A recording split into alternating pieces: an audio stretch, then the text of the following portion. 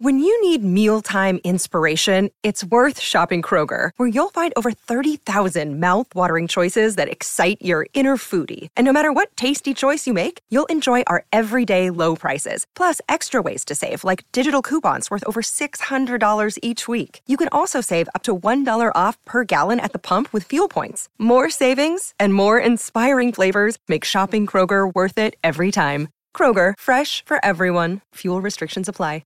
Another day is here, and you're ready for it. What to wear? Check. Breakfast, lunch, and dinner? Check. Planning for what's next and how to save for it? That's where Bank of America can help. For your financial to-dos, Bank of America has experts ready to help get you closer to your goals. Get started at one of our local financial centers or 24/7 in our mobile banking app. Find a location near you at bankofamerica.com/talktous. What would you like the power to do? Mobile banking requires downloading the app and is only available for select devices. Message and data rates may apply. Bank of America N.A., member FDIC. Welcome to the New Books Network. Hi, I'm Elizabeth Ferry. Welcome to another rebroadcast from the RTB archives. When I was 13, I had this bizarre experience where my wonderful 8th grade English teacher read us it must be the last chapter. I think it's the last chapter of The Once and Future King. It was the day before Thanksgiving. I don't know why she decided to read this. It was something fun. And it was like electricity was running through my brain. And I ran home. It was the last class of the day. I ran home and I wrote a time capsule for myself to open 25 years later. And I closed it up and I didn't look at it. And then 25 years later, I opened it. It was just a couple years ago now. And it said, I want to be a writer. I'm going to be a writer.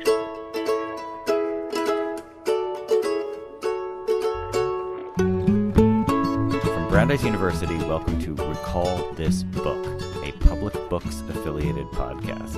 Recall This Book is hosted today by the neuroscientist and omnivorous reader Gina Turrigiano and me, John Plotz, excitedly at work, as podcast listeners will know, on a history of science fiction and fantasy.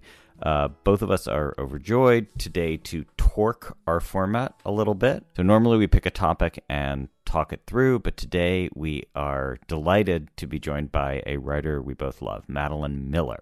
She's the author of The Song of Achilles, which won the Orange Prize for Fiction. That is the super prestigious Orange Prize for Fiction in 2011.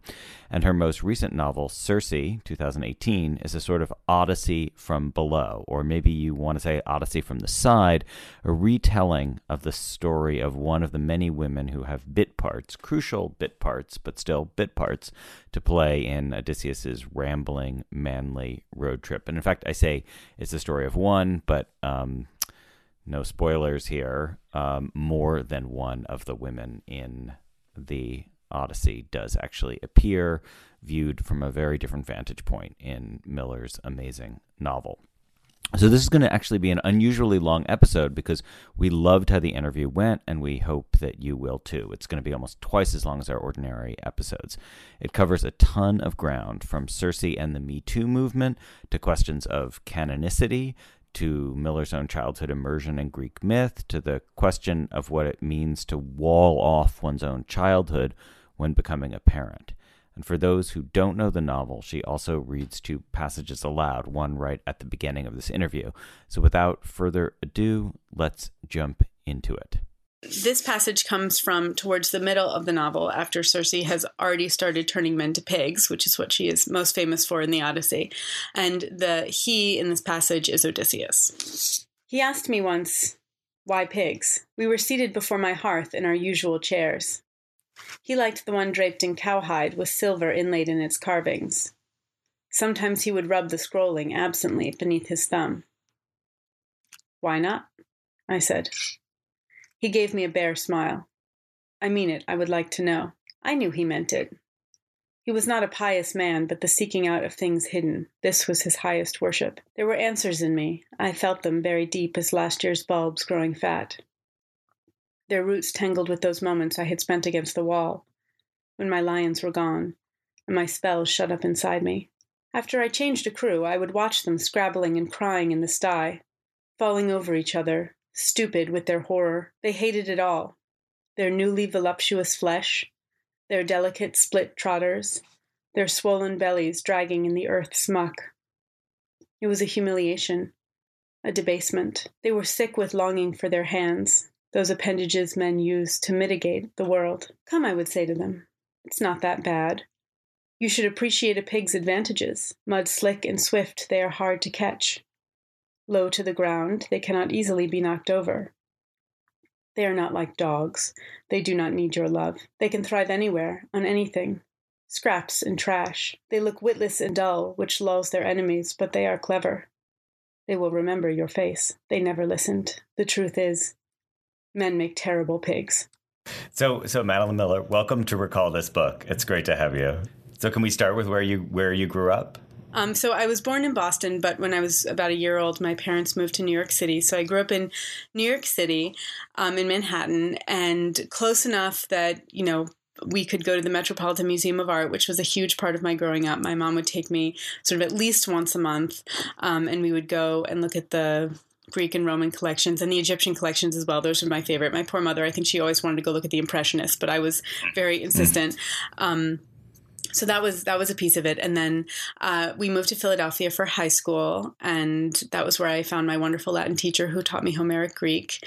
And then I went off to college at Brown University in Providence, Rhode Island, and then stayed there for my master's as well. Wait, so I want to hear more about the Latin teacher who also taught you Greek. So was that on the side, or was it? He saw that I was completely obsessed with these stories, and he basically, took me aside and said, I can have you reading the Iliad in the original in about a year. And I, said, sign me up. And so he did this small group meeting with me and a few other students, and we met on early morning Saturdays and before school. And so for a teenager, that felt like, a really epic amount of effort, but it was all worth it. It was wonderful. Those were some of my favorite classes. And we did indeed get to start reading the Iliad. So it was wonderful because I went into college with ancient Greek, already ready to read the literature courses in Greek, which was really wonderful because it was always the literature that I loved most. That makes me wonder, what besides the Iliad and the Odyssey really inspired this story about Circe? There's a few lines about it in the Odyssey, and you've spun this wonderful, rich, deep story with this incredible internal dialogue going on. Well, there are 4 major sources about Circe, and that's pretty much it. So one is Homer's Odyssey. Another is Ovid, and Ovid features her in the Metamorphoses. She's the goddess of transformations, and the Metamorphoses is a great work about transformations. And that was the source of the love triangle between Scylla, Glaucus, and Circe. I reshape it a little bit. In the Ovid, it's much more... the portrait of Circe is a much more kind of, I would say, flat figure. Ovid is really interested in her power and her magic and sort of her anger. He's not really interested in her psychology in the same way. And so he makes her a very pathetic figure, that she falls in love with Glaucus and she's always falling in love with the wrong guy. And then she gets angry and she lashes out. And so I wanted to give her much more of a psychological reason for doing what she does, for making this terrible mistake. And then more importantly, I wanted to make her live with it. That in Ovid, it's just sort of, it's over, on to the next transformation. But, I really wanted to hold her to that moment of what she's done. So that piece was important. The meeting with her niece, Medea, the other great witch in ancient literature, comes out of the Argonautica. Jason and Medea really do show up on Circe's island looking for absolution from their various crimes. And Medea does veil herself from Circe, hiding herself from Circe, as she does in my book. But the meeting between them is totally imagined by me, all the dialogue and all of that. And then the 4th piece that I was using doesn't even really exist. It's lost to us. It's from an ancient epic like the Iliad and the Odyssey, but lost. We only have it in summary. It's called the Telegony. And it's the story of Telegonus, Circe's son with Odysseus, growing up on the island of Aiaia, going off to find his father, accidentally killing his father. These are huge spoilers, so my apologies, but they are 3,000-year-old stories. So coming and then bringing his mother Penelope and, bringing his brother Telemachus and Penelope, Odysseus's wife, back to the island of Aiaia. And that's just very bare bones. There's no meat on that. It's like, this happened, this happened, this happened. That's all we have. So getting to animate that and imagine this meeting between Circe and Penelope, and knowing that that was sort of waiting for me in the last quarter of the book, was incredibly exciting. So those were the 4 myths that I had, and everything else was me, just kind of trying to figure out who this character was and who she would be. And there were some details within those texts that ended up being very important. Homer describes her as being the dread goddess who speaks like a human. And he doesn't really explain that at all, what it means to speak like a human. But that was, if you've read the novel, incredibly important to me in imagining her character, that she is this character who already has a piece of her that doesn't quite fully belong to the world of gods. You know, she's standing with a foot in 2 worlds. And then there was a very quick line in Ovid where he describes her as having an ingenium, which is like a temperament that is more fitted for love. And he means romantic love, but I took it to mean something more like empathy, that she is able to experience empathy, which most gods, who today would be sociopathic narcissists, cannot experience. You know, there are a few exceptions, Prometheus. But so those 2 very quick little moments were important as well. Cool. Yeah, that's great. That really helps kind of see the arc of the story. So I was thinking more about this question of like how you're, I guess the fidelity retelling versus creating question. Like, when you think about where this book, I mean, both your books, but especially Circe, I mean, where it fits, is it, I mean, do you call it world making? Do you call it retelling? Do you call it rediscovery? How do you think about it? I think about it as literary adaptation. Adaptation. Okay. Yeah. And sometimes I call the genre I write a mythological realism, which is, but. Oh, I want to hear more about that, because actually that was one of my questions. So first, what I was going to say is that even though I said I feel very free to make changes, the truth is I really like to write closely to the text, because I like to be in conversation with the text and to be sort of responding to the text. And so, even though I make these very deliberate changes, I feel like I want them to always be interacting with the text in some way. And so, for instance, even just little moments, like Circe is described in the Odyssey as having this beautifully braided hair. And it's this moment that's meant to make her seem very attractive and very powerful and very sexy. And, therefore the fact that she wants to sleep with Odysseus, that increases his status as well. And, I wanted to sort of take those moments and then transform them and sort of think, well, why would her hair be braided? Maybe it's because she's constantly in the woods and tromping around, and that's just practical. That's where it'd be coming from her perspective. And so I like interacting with the text that way and kind of taking little moments and trying to interrogate them, examine them. Why does this happen? Or what brings them together? The fact that in the Odyssey, Circe is the one who tells Odysseus how to get past the sirens, and she's the one who suggests that he tie himself to the mast and leave his ears free. That was an incredibly telling moment for me, because to me that implied that they have a strong relationship. She understands him. That is exactly the sort of person he is. Of course, he wants to hear what the siren's song is, and then go home and tell everyone about it, because he's the great storyteller. Do you think of is the adaptation like a corrective also? I mean, there's, you're so aware of power, of, inequity and oppression, mostly, I mean, I'm thinking mostly like sort of the gender-based stuff, but obviously like the relationship of humans and gods is also this sort of power relationship that you're aware of. And you see these previous stories that have, I won't say cast. It's not like they cast villains in a favorable light, but, they show one side of people, and then you take the story and you're rotating it. Do you think of that as a corrective or a rebuke, or just is it augmentation? Do you know what I mean? Like in some way that does feel like it has to be corrective. I do feel like it's a corrective in the sense of it's a balancing. That the text has been so bottom heavy and pulling really strongly in this one direction. So not a corrective in the sense that I want to supplant the original, not that I could, even if I did want to. But, I never want to supplant the original. I love these stories and I really cherish them.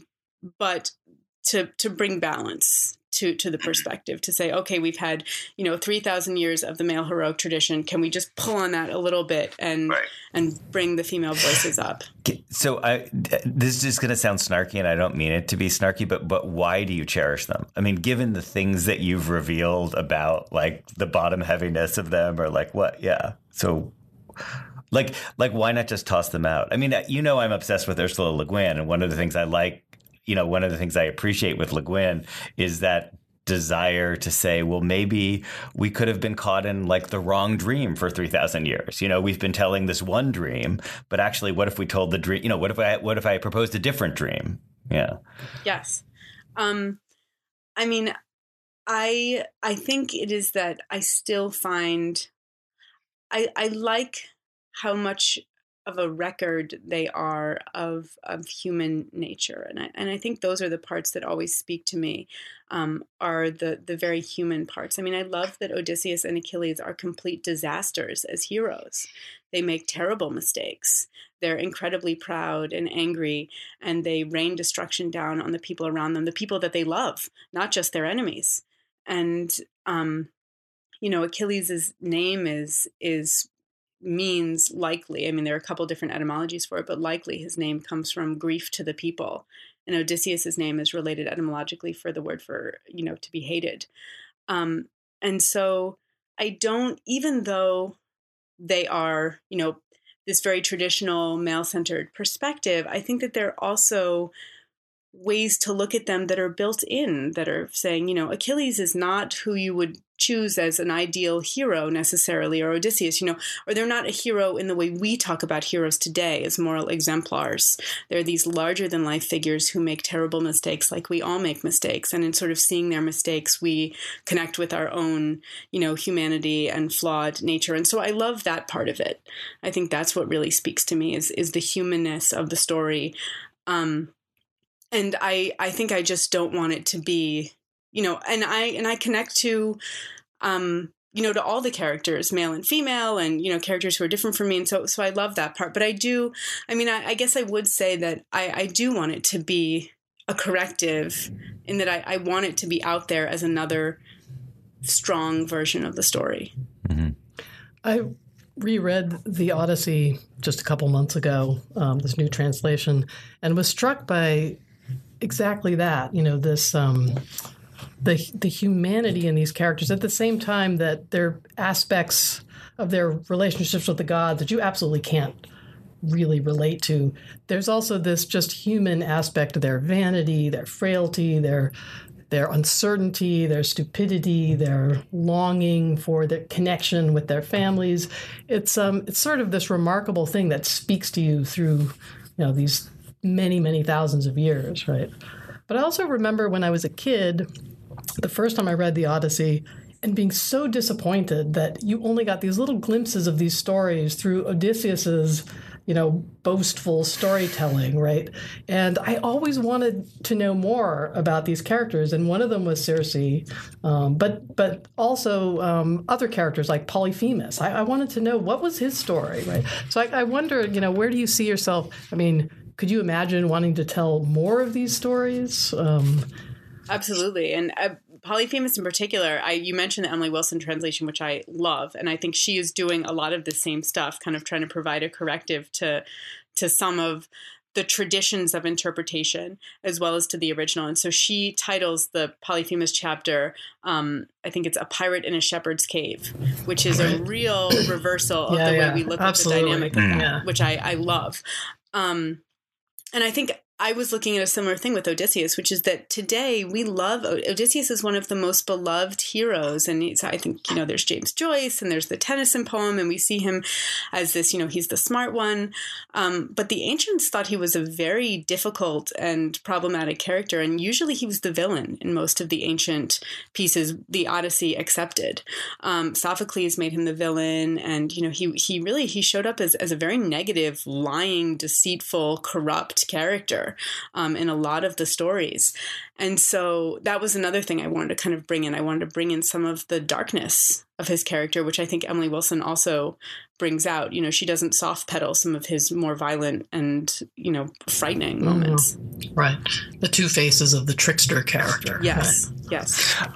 Hey, Madeline, do you ever get a version of the kind of, stuffy old Western canon? Like, in other words, you're telling the stories that are like, I hear you, everything you're saying totally resonates with me. And as someone who grew up with, Mary Renault, as well as reading, the original stuff, I love the world of like adaptation and re-understanding. But do you get a version of the question that says, well, yeah, but you're just doing the, these are just the stories that we've been kind of spoon fed as part of our canon. So it's to stay within that world is to kind of buy into a pre-existing, privileged Western patriarchal canon. I mean, I haven't gotten that very much, and but I understand if someone wanted to say that to me, because I think that is a totally valid perspective. Why aren't we bringing in new stories that have nothing to do with this history? And I think my answer is I want those stories too. It's just these are the ones that I feel impelled to tell, because I feel like I can do something with them where I can bring out those silenced voices within that. But I very much want there to be people working outside of them as well. Can you imagine writing mythological realism of the present day? Like, could you imagine? I'm not saying Percy Jackson, in which, the gods go to summer camp, but I mean, could you imagine contemporary mythological realism? Absolutely. Absolutely. And in some sense, I think that is what, but I also almost don't think you need to even do that. I mean, I think we've had narcissists in control of, popping up and sort of making things all about them for millennia. And those stories about abuse of power and, wanting to draw all attention to yourself and define the narrative. I mean, those are things the ancients understood. And so I think you could absolutely translate it to modern times, but I think that it's all there in the original too. And so you don't necessarily have to move it into the modern world to make the point.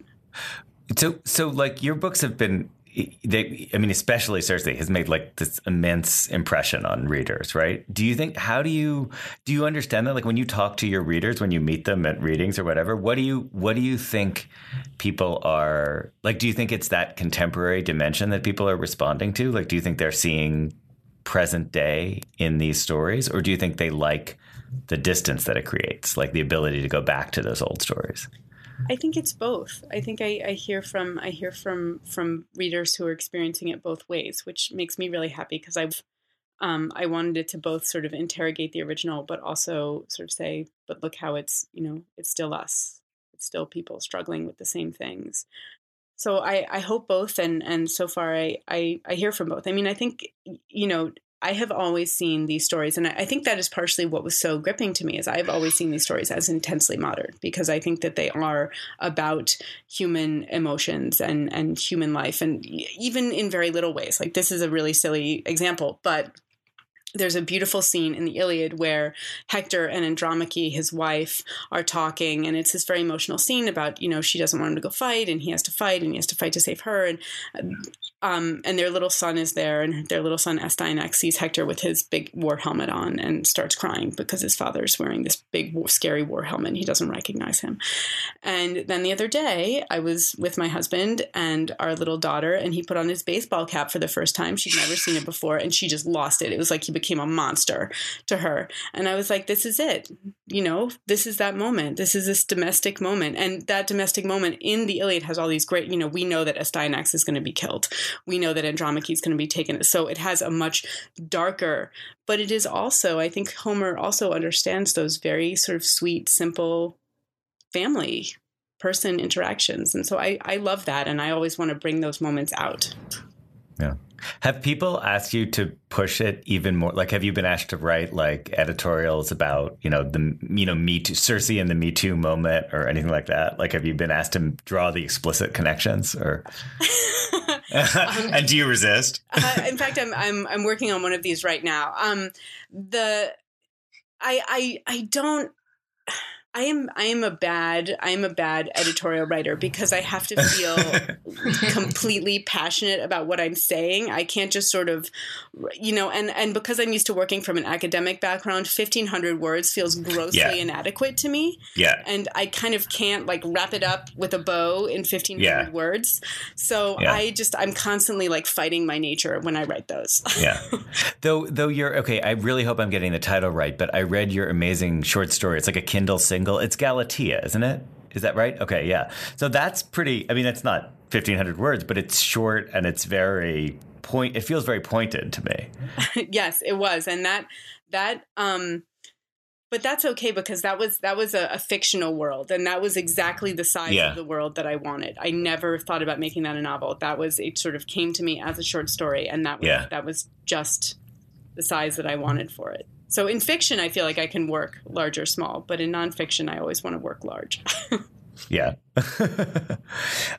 Hey, would this be an okay time to ask you to read that Prometheus section? Because I feel like Prometheus is an interesting character to think with. I think it actually relates to Gina's point about people who are on a path towards mortality. I mean, that Prometheus is her first indication of there being this other world.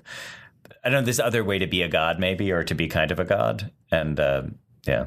Well, and this is going back to sort of the parts of the story that to me feel very modern. I think everyone's childhood is to some extent growing up in a cave underground or, that what we see as our family, we take that for the whole world. And that at some point you leave the cave and you look back and you realize the ways that your family is different or strange or, good or bad or whatever, the way that they stand out. And so I think Cersei is in this state where she has started to feel alienated from her family, but she doesn't really understand why, because she doesn't know what the other options are. She can't imagine a life outside of them. There's just this feeling of wrongness. And so Prometheus is very important because he is another character who is alienated and who can sort of speak to that. The blindfold had slipped from my uncle's face. His eyes were closed and his chin drooped on his chest. His back hung in gilded shreds. I had heard my uncle say that Zeus had given him the chance to beg on his knees for lesser punishment. He had refused. I was the only one left. The smell of ichor drenched the air, thick as honey. The rivulets of molten blood were still tracing down his legs. My pulse struck in my veins. Did he know I was there? I took a careful step towards him. His chest rose and fell with a soft rasping sound. Lord Prometheus? My voice was thin in the echoing room. His head lifted to me. Open, his eyes were handsome, large and dark and long-lashed. His cheeks were smooth and beardless, yet there was something about him that was as ancient as my grandfather. I could bring you nectar, I said. His gaze rested on mine. I would thank you for that, he said. His voice was resonant as aged wood. It was the first time I had heard it. He had not cried out once in all his torment. I turned. My breaths came fast as I walked through the corridors to the feasting hall, filled with laughing gods. Across the room, the Fury was toasting with an immense goblet embossed with a Gorgon's leering face. She had not forbidden anyone to speak to Prometheus, but that was nothing. Her business was offense. I imagined her infernal voice howling out my name. I imagined manacles rattling on my wrist and the whip striking from the air. But my mind could not imagine further than that. I had never felt a lash. I did not know the color of my blood. I really like the point you're making there about the circle, like the circumscribed world giving way to a larger world. It just seems such a useful, like it's just a very illuminating way to think about what you're doing in terms of opening up the different spaces here. And the only thing I would love to hear you say more about that idea of the self-contained world in the context of the fact that Cersei's Island is also like deliberately walled off as such a world, like that. In other words, so she goes out into the big world. She's able to see beyond her, like the godly house. I mean, I actually was thinking a little bit about like the allegories of Buddha there, that you eventually have to, you grow up as a golden princess or prince, and then eventually you have to leave and go out into the nasty world and realize that the world isn't like that goldenness. But then she walls herself in again. Yeah. But there's an interior transformation that she undergoes by virtue of the woods and the plants and the so I mean those walls are actually kind of essential for her to find her interior compass in some way. Yes, and in this I was actually thinking of Virginia Woolf and A Room of One's Own, and in order to escape from this all-consuming society, there has to be some kind of retreat. This, I wanted to contrast this with her sister. Her sister decides to live in the world. And if you want to live in the world as a woman and have power, then you have to, make some choices that Pasiphae makes. And she makes some really vicious choices to be just as scary as, all the scary characters out there. Whereas Cersei, who doesn't want that, instead, she sort of attempts to retreat. Can I live an ethical life? Maybe only in retreat. Is that the only way? Right. And so, absolutely, that was something I felt like that retreat was actually really vital, because it's the only place that she can turn off all the obligations that she is asked to fulfill when she's part of the world. Right. Though then, of course, it becomes the site of all these other obligations. I mean, like a jail, I guess. And then also it's the place where she raises her own child. And for him, it becomes like the same thing, an enclosed world, right? So. Yes. And I think that there is, this is a very psychological thing that really doesn't have to do with the myths at all. But I think one of the things I've always been interested in is how parents, so often we hear the story that parents who have been abused as children, either emotionally or physically, they then grow up and become abusers as well. And that is often a very hard road, I think, for parents who have come from terrible or difficult families when they raise their own children. If they want to take a better path, they basically have to wall off their past from their child. That their past is something that they don't want to leak onto their child at all. And so they sort of have to become this pastless person. And I think it's a very lonely way to raise a child, but also very moral, because, she's trying to do the right thing and not pass it on. And so that really has nothing to do with the myth at all. But I find that such a moving thing, that such a sacrifice that I think parents make who have come from these difficult backgrounds, but who are trying to raise their child in a different world. Cool. Hey, did you have a vocation moment, like however defined, like an on the road to Damascus moment, which about like, this is what I want to do? Like, yes, I did. At least for directing and for teaching, I did. For writing, I was much more kind of backing into it, only because not because I didn't want to write, since I was a child, because I did, but I was afraid to claim it. Speaking of Greek mythology, I had a lot of hubris fear when I was younger, and, I felt like I couldn't say it. Otherwise the, lightning bolts would come down. But when I was 13, I had this bizarre experience where my wonderful 8th grade English teacher read us the last, it must be the last chapter. I think it's the last chapter of The Once and Future King. It was like the day before Thanksgiving. I don't know why she decided to read this. It was something fun. And it was like electricity was running through my brain. And I ran home. It was the last class of the day. I ran home and I wrote a time capsule for myself to open 25 years later. And I closed it up and I didn't look at it. And then 25 years later, I opened it. It was just a couple years ago now. And it said, I want to be a writer. I'm going to be a writer. But I had like hidden that from myself. I had put it. Wow. And so you didn't remember what it said. Like when you opened it up, you didn't remember. And I was shocked to say that, to see myself claiming that at 13.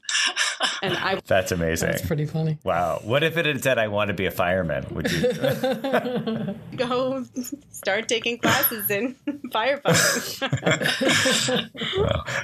Hey, so Madeline, one thing we do on the podcast is we have a little thing at the end we call recallable books, where we basically ask people to talk about, it would be related to the topic of the podcast if you want, but basically to talk about some kind of unjustly neglected book that we think everyone ought to read, but nobody does read. Can I put you on the spot? Can you think of one? Let me think. And it cannot be the Theogonia. Wait, what was it? Telegony. Thank you. A neglected book. All right, let me think. What's a neglected book that no one reads? I think the neglected makes it tricky. I just read by Maurice Condé this summer, I, Tituba, Black Witch of Salem, which I love. Oh, wow. I don't know that. It's terrific. It's really interesting, and it's angry, and it's such a powerful and potent character that she creates. And she's definitely pushing back against Arthur Miller, but also, using, doing lots of really interesting stuff with it. And she did a version of Wuthering Heights too. Oh, she did? Yeah, she did Windward Heights, I think it's called. Yeah. That's so funny. Oh, that's really interesting. Now I have to read that. But I had never heard of the I, Tituba, Black Witch of Salem. And I feel like it should always be paired with The Crucible, basically. So anyway, I loved that. And it's maybe 30 years old now, but it's terrific. Yeah. I don't think he's really neglected, but James Baldwin is one of my favorite writers of all time. And I always would like to see more people reading James Baldwin. Yeah. He's definitely unneglected right now. He's having, which is good, which is really good. Yeah. Yeah. So Virgil and Horace reclaimed the word vates, which means poet prophet. They sort of used it to mean poet prophet. I feel like he's America's poet prophet. He's our vates. Let me think.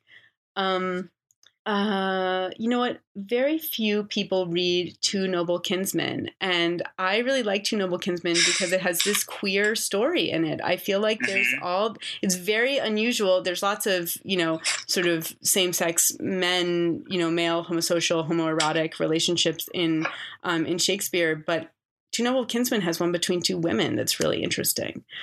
Is there anything you'd want to ask, say, like a neuroscientist who is a fan of your work? I would want to ask about all the recent studies about empathy and how they're sort of the stuff about how the more power and privilege you have, the more your empathy starts to drop, which was actually completely in my mind as I was working on Circe. And it's possible to fight against it, but you have to consciously fight against it. And so I would ask about that, because that is certainly, I feel like that's the story of King Lear. No one has told King Lear no for 80 years. But he, unlike the gods, is able to, go on a little bit of an arc and change and sort of come to a deeper understanding of himself and empathy and all that. Whereas, the gods do not. So I would want to know more about that and sort of the idea of empathy studies and how to work with increasing or, what are the things that help to bring it out more. Because to me, empathy is really the project of storytelling. And, it is about being able to imagine yourself into someone else's life. And I think it is also, it's the way that I feel like literature and storytelling can save the world, because it can sneak past people's defenses in ways that if you just tell them, you can't, you won't get any response. That I sort of, that's my secret desire, is to sneak past people's defenses, and to have them consider things that they, in their regular life, if they read it in a nonfiction form, they wouldn't think about or they wouldn't identify with. Yeah, I think that's a really nice idea. In general, I think scientists are a little resistant to the notion that you have to tell a story to reach people. But it actually is very clear that even if you want to do a good job of explaining your own particular data, you can only do it through a story. The story has to reflect something real about the data, but it's still a story. I think there's a good podcast in there, actually, like The Logic of the Parable or something, like the relationship between particularity and universality or generalizability. That's a good topic. But come on, Gina, you're supposed to give us the hard science behind it. Well, I have to say that there isn't any. So that's the problem, right? Neuroscience can't help with this. But I do think that empathy is something that takes practice, that stories can lead. You're right. Stories about other people and other ways of thinking about things can lead you to them. And the converse of that is that the more distance you can put between yourself and other people, the easier it is to think of them as other and as something that you can exploit. Yeah. So, you know what I was thinking about? You mentioned Lear, but I was thinking about that Flannery O'Connor story, A Good Man is Hard to Find. Do you remember that the moral, the criminal at the end gives the moral, and he says she would have been a good woman if there'd been someone there to shoot her every day of her life? like once she gets shot in the stomach, suddenly she becomes incredibly nice. Sad fact is that I do think, not always, I think sometimes suffering is just suffering, and it has no positive purpose and is only negative. But I think that it can also, remind us of our shared humanity and allow you to have more empathy for other people. I think Lincoln and the Bardo is all about that. I don't know if you've read that George Sanders book. Yeah.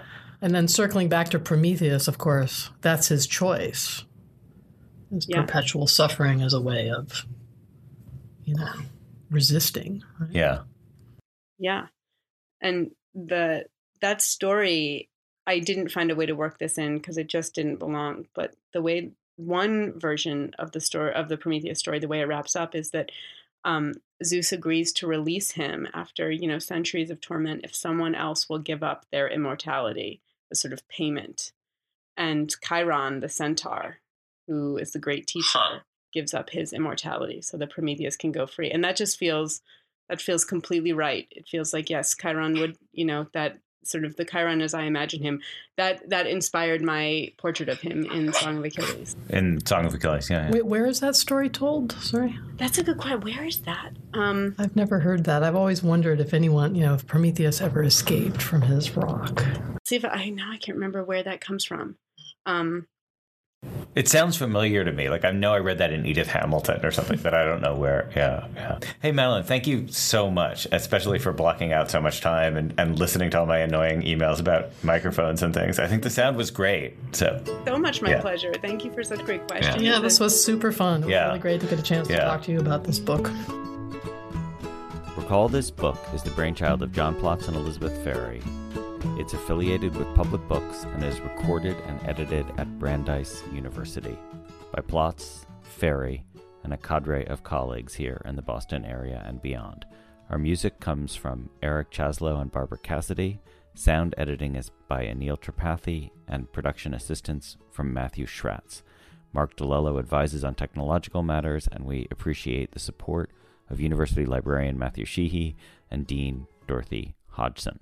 We always want to hear from you with your comments, criticism, or suggestions for future episodes. You can email us, contact us via Twitter, or reach us directly via our Facebook page or our website, recallthisbook.org, where you'll also find links to the texts discussed today and suggestions for further reading and listening. So in recent episodes, Gina Torrigiano, who you just heard today, discussed opiate addiction with Elizabeth Ferry and me, and the sculptor Tori Fair made the case for artistic minimalism. And that one features a micro-performance of one of Beckett's greatest and certainly shortest plays. And in upcoming episodes, we're going to hear from Martin Puchner about the history of writing. And also, in a first, we're going to have a collaboration with Harvard's Mahindra Humanities Center, an episode that is recorded live in front of not a studio, but a lecture hall audience. And in that episode, you'll hear me arguing about distraction with Bard Professor Marina von Zuylen, who has a wonderful book on the topic. I perform a Monty Python monologue about word association football, and Marina dishes about what it means to get a brain scan. So all that and more from Recall This Book. Thanks for listening.